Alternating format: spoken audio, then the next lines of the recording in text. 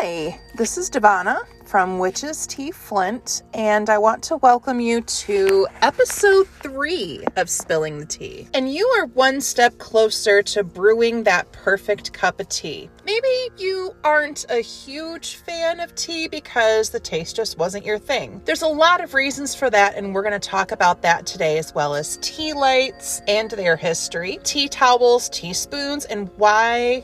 Please stop microwaving your tea. I'm begging you, please stop. We're going to get into all of that today in our short little Spilling the Tea talk. We'll also dive into what is so witchy about teas. I've actually been asked that. The organization is Witch's Tea Flint, so I thought that people would make the correlation that we would also talk about tea, but it kind of went over people's heads. So we're going to get into all of that too. There's a lot of odd misconceptions about this whole podcast and why a witchy Facebook page is doing podcasts about tea, as if tea isn't somehow witchy enough to discuss. It's really weird. It's still blowing my mind here. You're in for an interesting journey this week, so let's get started. So there's wine drinkers, and then there's those who hate wine. Sometimes it's as simple as finding the right wine for your tastes. I'm not a fan of Merlot, but you give me a little bit of mulling spice in there and I can actually tolerate it. Now, maybe that's not the case for you. Maybe your thing is, I hate Moscato. I happen to love Moscato when I could drink. I don't drink anymore and haven't for quite a few years, but that's a different story for a whole nother day.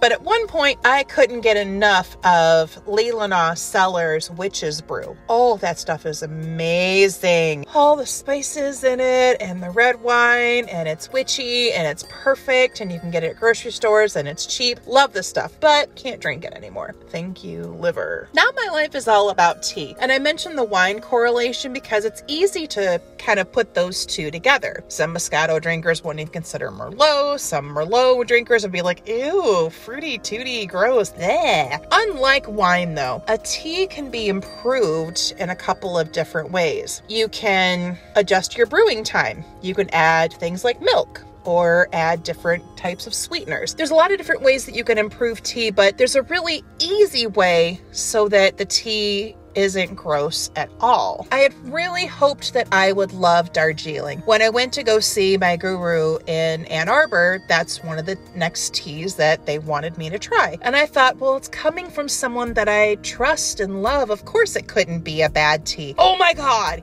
it was awful. This Darjeeling was the worst thing I've ever tasted before in my life. And I was so excited about it because Darjeeling is supposed to be the champagne of tea. So I'm looking for this like bubbly and fruity and fun experience, and it was the worst thing I've ever tasted. I have never poured anything out so quickly in my life. It was so bad I wouldn't even use it to water my plants. I figured out from my tea master, Shanna Zhang, what I did wrong though with the Darjeeling. The first mistake was, I have a coffee pot, but my coffee pot is not used for coffee because I'm not a coffee drinker. I don't like coffee. What I use my coffee pot for is to heat up water so I can make tea. So what had happened was I put the tea in a filter, just like you were gonna do for coffee, and I let the water run through it. Well, that didn't exactly give it enough of a brew time or give it enough time to heat up. So first problem, what I could have done, what would have probably made it better, was taken that water from the first run of the tea and ran it back through the coffee pot. I may have gotten a better taste. But the problem with just using one of those Keurig pots or doing it like that is that steep time. That steep time gives the tea enough of a chance for the leaves to unfurl.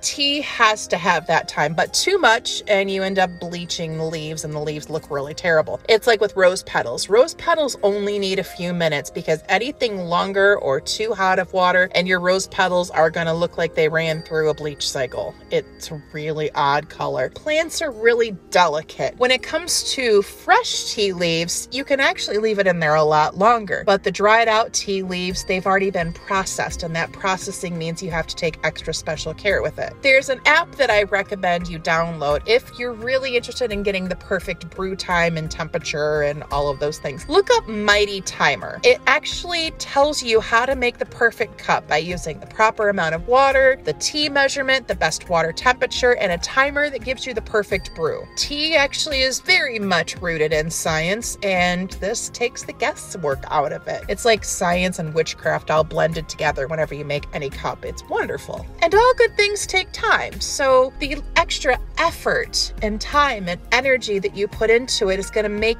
you the most sought after person when it comes to making the perfect cup of tea. The right brew can instill peace and serenity, even if it's something as highly caffeinated as an oolong. And it's easy to create the perfect environment for tea. So what's so witchy about tea? We're always talking about the magical properties and everyday items. Tea is all about that. Not only is it got so many medicinal properties, but there's that magic in there too. If you're using tea for like road opener, using the right tea for that, like say like a Bailuchon or any kind of tea that has to unfurl, gunpowder green would be a great one for that too. Some of the really tight oolongs. I mean, there's action that is in that. There's an unraveling that's in that. Jasmine pearls would be another really good one for a road opener now that I think about it. The idea of the unfurling. Now, if you're really wanting to get to the root of something, using a really good black tea would help that. If you're wanting to speed things up, add something that's really caffeinated. I mean, we're talking about magical concepts here that you can use for something as easy as tea.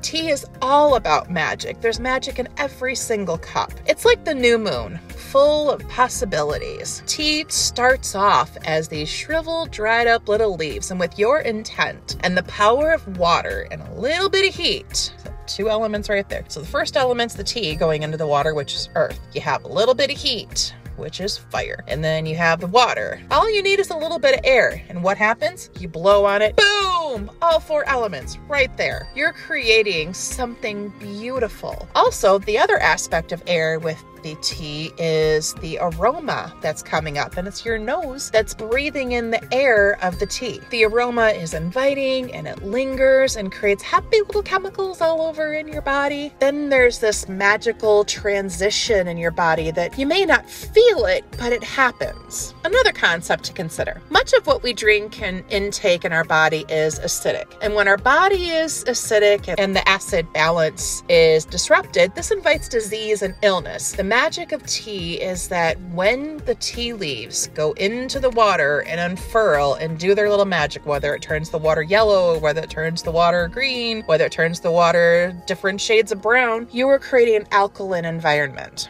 Now, you've heard that we need to drink more alkaline water to improve our third eye function, that the calcification of our third eye, our pineal gland, is what causes a lot of us to lose our senses. It causes a lot of other disruption when these glands in our brain get calcified. Creating a more alkaline environment helps that decalcification to happen, which is going to improve your third eye function. So if you are one of those psychic witches, you should definitely be drinking more tea. 1 cup a day can help restore that balance again. And if you're doing that to improve your third eye, imagine what it does to the rest of your body. I'm telling you, there's magic in every single cup. Now let's go into the brewing process. You know, we talked about tea being the earth element because it has leaves, and tea grows from a plant that's touched the earth for thousands of years. The heat that goes into brewing the tea, of course, we have fire, we have the water, which helps the tea fulfill its potential, and then there's the air, which actually helps fire to maintain. You've got to have air for fire to work. And then you have, you know, the blowing of it so that you can cool it down a little bit, because some of us get it really hot and the next thing you know, it's like, oh, burnt tongue. And then you have, you know, the air, which is our ability to smell the aroma of the tea as it fills the air. You combine the herbs for a specific purpose. I mean, everything about tea is witchy. You also have the intent there. And 90% of our magical workings are because of our intent. It's hard to find a substance that's more witchy than tea. It's magic in its most simplest form. Think of what you want to achieve. Love, prosperity, health. Tea can do all of that. Tea is in every form of magic, and every form of magic is in tea. It's a very symbiotic relationship. It's, almost like the infinity sign. One goes into another. There's no beginning and there's no end. Every form of magic can be broken down into manageable pieces with tea. We've talked about the herbs, the elements, the intent. Now let's talk about the candle magic in tea. Tea lights were first used in tea ceremonies as a decoration and a way to keep the tea warm. It's not something that's going to necessarily heat the tea because it's never going to get to that right temperature. But a candle will actually help keep the tea warm. It's also a way to create ambiance. So the tea lights were first used to create ambiance, but then it soon became so much more. Now, if you're really wanting to amp up a magical practice, burn some herbs in the tea light candle. Brew your tea, place your cup on a tea light warmer. The impact of your spell work has just doubled right there. The best part is even the cheap dollar store tea lights have a pretty decent burn time of like 3 hours or so. And they typically go out on your own. So if you can muster maybe 2-3 hours of focus, surely you can do the simplest of spell work. Brew some tea, burn a tea light, magic there at our fingertips. Now let's talk about water. Water has memory and water has energy, but you can also introduce more energy into the water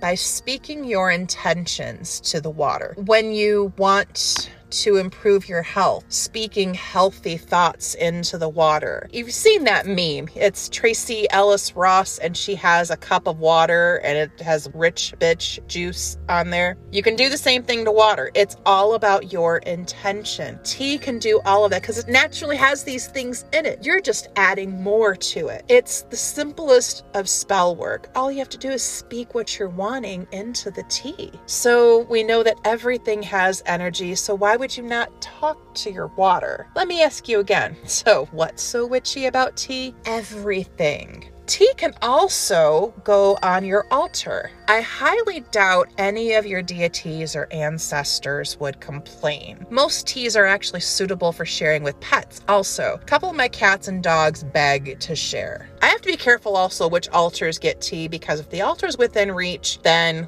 it's not just Hecate and Ganesh that's going to enjoy the tea, it's the damn cat. So just do your research on the herbs, make sure that they are pet safe if you're brewing the tea. Most are, but I wouldn't be responsible if I didn't include that little disclaimer. Do the little bit of research that it takes. All you have to do is type in the name of the herb and type in safe for cats or type in the name of the herb and safe for dogs and go from there. Most are going to be okay, but there's always that a couple of them where it's like not so much. You just want to be careful. It's funny how everyday parts of our life have been so muggleified that we forget their magical origins. Take teaspoons and tea towels. Teaspoons are what many of us use for cereal or for like Saturday morning cartoons when we were kids. Teaspoons got their name because they were once used to give the perfect measurement of tea. One little spoonful of amazing bliss. Tea towels, that's a whole nother thing we take for granted. Now we just like, it's a kitchen towel, I need to do that. In the 1700s, a tea towel was used to dry the fine china that was used for tea. The ladies of the house often handled that job because they thought that if anybody else did it, that they would be like broken. And some of the ladies of the house would think about good thoughts while they were drying the china, which is,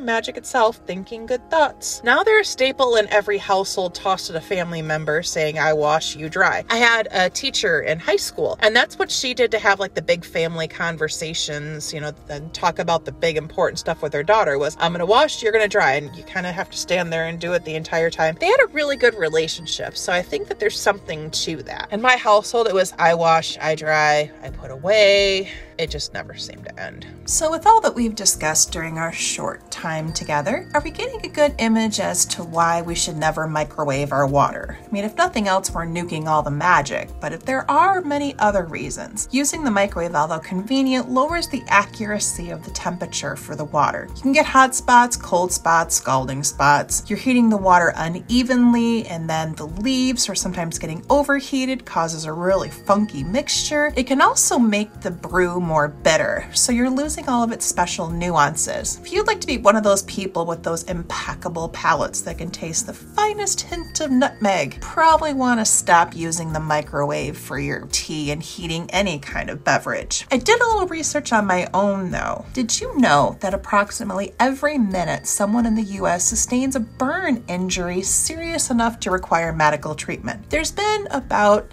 486,000 burn injuries per year, which ends up being about one burn injury every 65 seconds. And about 85 to 90% of those are from scalding water burns that happen from cooking, drinking, serving hot liquids. And there's an easy way to avoid this. Stop using the microwave to heat your water. If you have a coffee pot, run the water in that. Not trying to be bossy or anything, but we do want to keep you safe and unharmed and be able to enjoy all the things that tea has to offer. So I hope you enjoyed this little talk here. Thank you so much for joining me. It's been a pleasure talking with you about all the little idiosyncrasies, oddities, and fun things about tea that go along with it. Next week, we're going to talk about Assam Banaspati and the new moon. And then the following week, we're going to get into our Mabon blend. Be safe. Stay healthy, make good choices, take care of one another, and don't forget to visit our website at witchesteaflint.com, where you can find our teas and a ton of other magical items. If you like this podcast, stay tuned for more. We have podcasts available on Spreaker, as well as Anchor and our YouTube channel. You can also find us on Facebook at Witches Tea Flint. Our friend Jack Mercer also started his own podcast called Wider Circle, so be on the lookout for that. We'll make sure to share it on our Facebook page. Have a great week, and we'll talk to you soon.